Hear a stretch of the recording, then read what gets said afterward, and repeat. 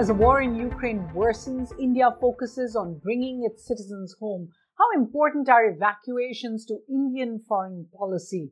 Hello and welcome to Worldview at The Hindu with me, Suhasini Heather. This is episode 52 as we look at India's evacuation policy for the diaspora as the government tries to complete Operation Ganga, as it's known, its mission to bring home about 20,000 Indian citizens, mostly students, who have managed now to come out of the war zone in Ukraine to 4 neighboring countries. For most part, some are still stuck in the conflict zone.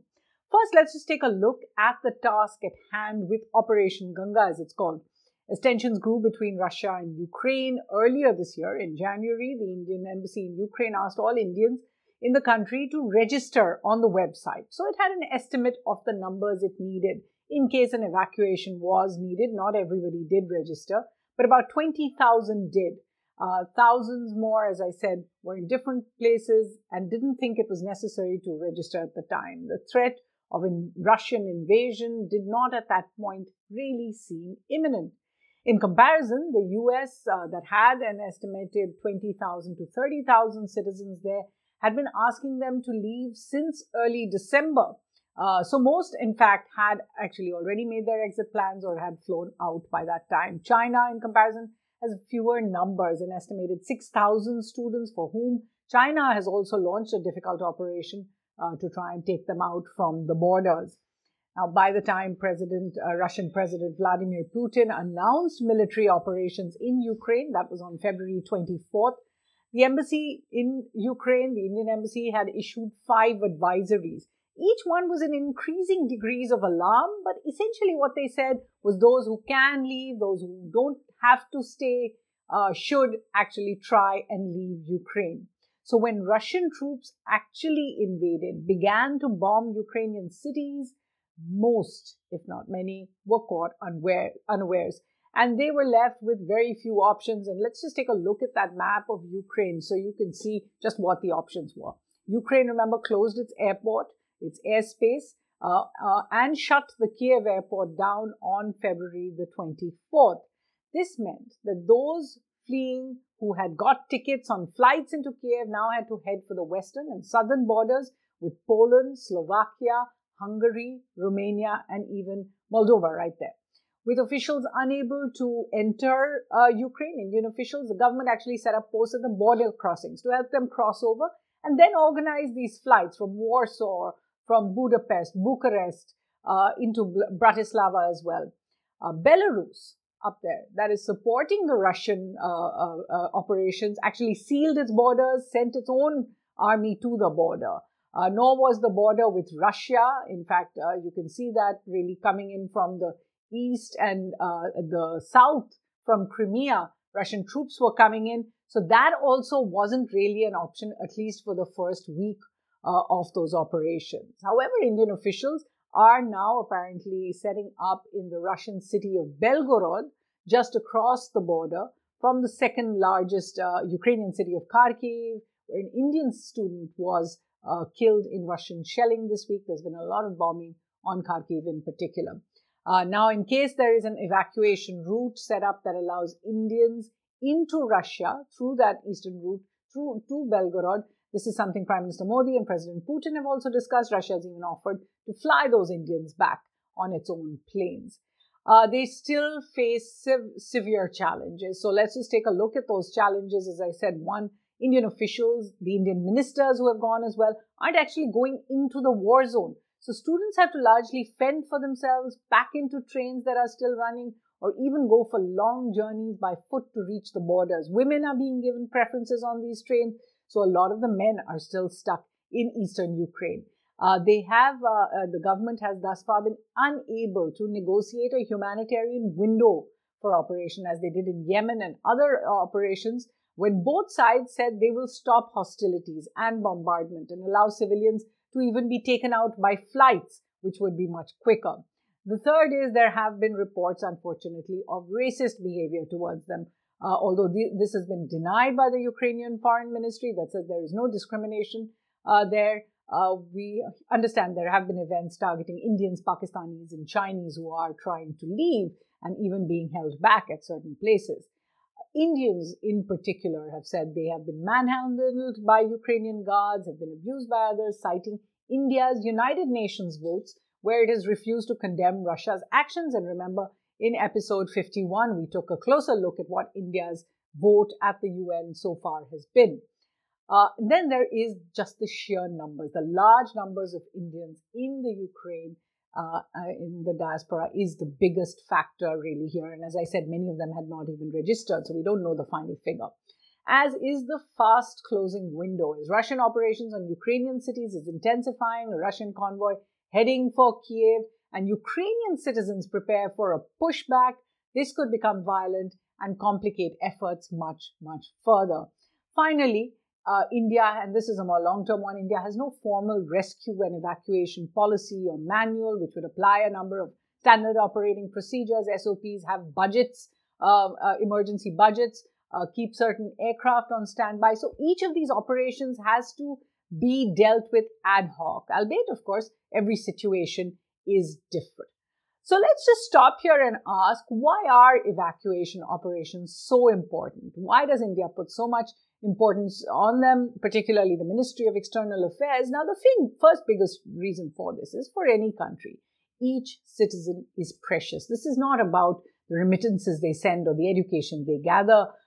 India's foreign policy has always had a particular place for the welfare of India's expatriate workers, students, and others worldwide.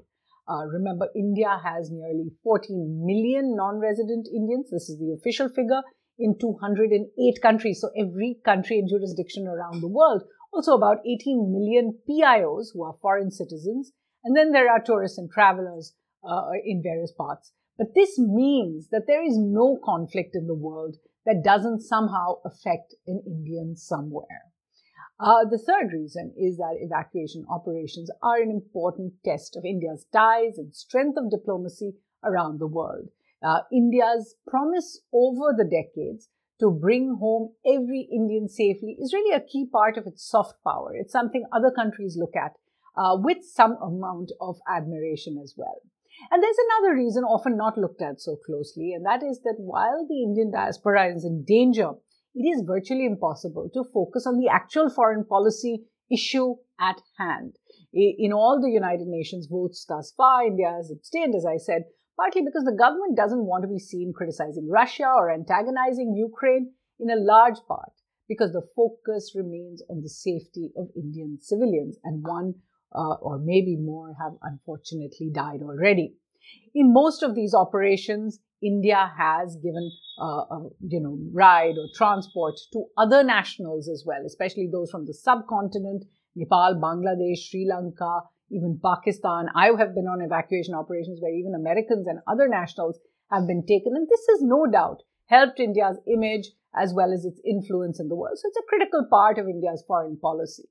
Now, in the past 30 years, 3 decades, India has launched more than 30 such evacuation operations, pulling Indians out of war and humanitarian disasters in Asia, in Africa, and Europe. Let's just take a look at some of the other famous wartime evacuations India undertook, and you'll recognize many of these. The first, of course, is the largest civilian airlift in the world, was the Indian operation to fly out more than 175,000 citizens from the Gulf after Iraq had invaded Kuwait in 1990. This is, of course, now the subject of books and a movie. We will just tell you about that. But then in 2006, another famous one, an Indian fleet led by warship INS Mumbai was actually was a part of exercises and was diverted, went right into the Beirut harbor, and in 2 sorties evacuated about 2,500 Indians and other nationals to Cyprus, to Larnaca, from where they were flown back to India. This was called Operation Sukoon. In 2011, there were a number of Air India flights and another Indian naval fleet, which was led by INS Jalashwa. There was also the destroyer INS Mysore there. They went into Tripoli in Libya with then Libyan leader Muammar Gaddafi, who was after that deposed and then killed. His permission was sought for this days before the NATO bombings began. Fighting had already broken out between militia on the ground, so this was a dangerous operation. They brought out more than 15,000 Indians in what was called Operation Safe Homecoming, and you can read about these operations in 2 separate notebooks that I've written on the Hindu website, and here are those links.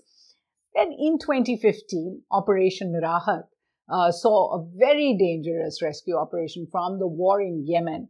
Then the Minister of State and former Army Chief General V.K. Singh, who is now in fact in Poland overseeing some of the operations there, he headed that mission that went from Djibouti, just on the Horn of Africa. 5,600 people were brought out in all, and some by ships from Djibouti. They braved, the naval officers braved Houthi rebels, they braved armed robbers. Others were flown out of Sana'a, as I said, in a specially negotiated humanitarian window for those flights. In fact, by coincidence, General V.K. Singh also oversaw Operation Sankat Mochan, which was a one-day operation to bring back about 156 Indians aboard two C-17s that came from Juba, from South Sudan, during a ceasefire in the fighting there. Now, the high cost of that particular military operation, when in fact commercial flights were running out of Juba, led to some criticism within the MEA that said, hold your resources for when it's really needed. And in fact, they committed then to fund and prefer funding evacuations by commercial airliners, even if they paid for all the tickets, and press military aircraft only when necessary, when you have to do a rapid number of evacuations as an addition, as it has now for the Ukraine crisis, where we've seen C-17s go in and out. After the Taliban takeover, the Indian embassy in Kabul and about 400 Indians, including some minority members from Afghanistan, were flown out of Kabul using that very circuitous route through Iran, avoiding danger while the fighting was still going on, what was called Operation Devi Shakti.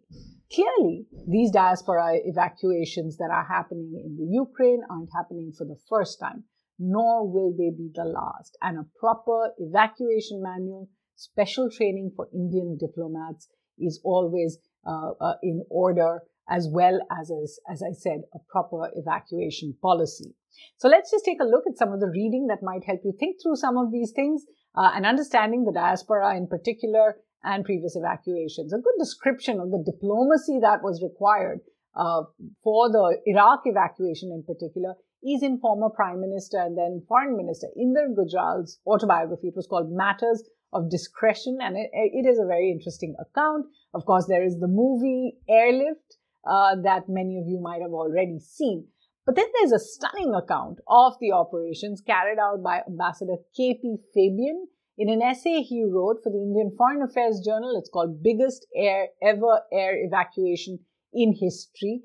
It's certainly worth a read. There's another paper by Carnegie India, Constantina Xavier in particular, looked at India's expatriate evacuation operations. I referred to that, in fact, a short while ago. It's called Bringing the Diaspora Home, and it includes, in fact, some important suggestions on how to formulate a policy for the government. There's also an interesting account of the reverse, when Indian diaspora actually helped citizens in the COVID-19 aftermath. Remember, as I said, there are about 18 million members who are non-resident, who are not non-resident, they are foreign citizens, but persons of Indian origins who helped the non-resident Indians out when India shut down all its airports and stopped all citizens from returning home for months in 2020. It's called Diaspora to the Rescue. It's a brand new book. The role of civil society groups in helping Indians stranded by the COVID-19 pandemic. This is by Pradeep Taneja and Sujit Dhanji.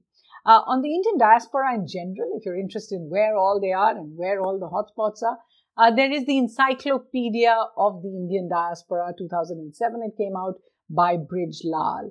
And then there is a series of books on the diaspora that I would absolutely recommend by author Devesh Kapoor, who writes quite prolifically on diaspora issues. He's really an expert, most notably two books, Diaspora, Development and Democracy, The Domestic Impact of International Migration from India.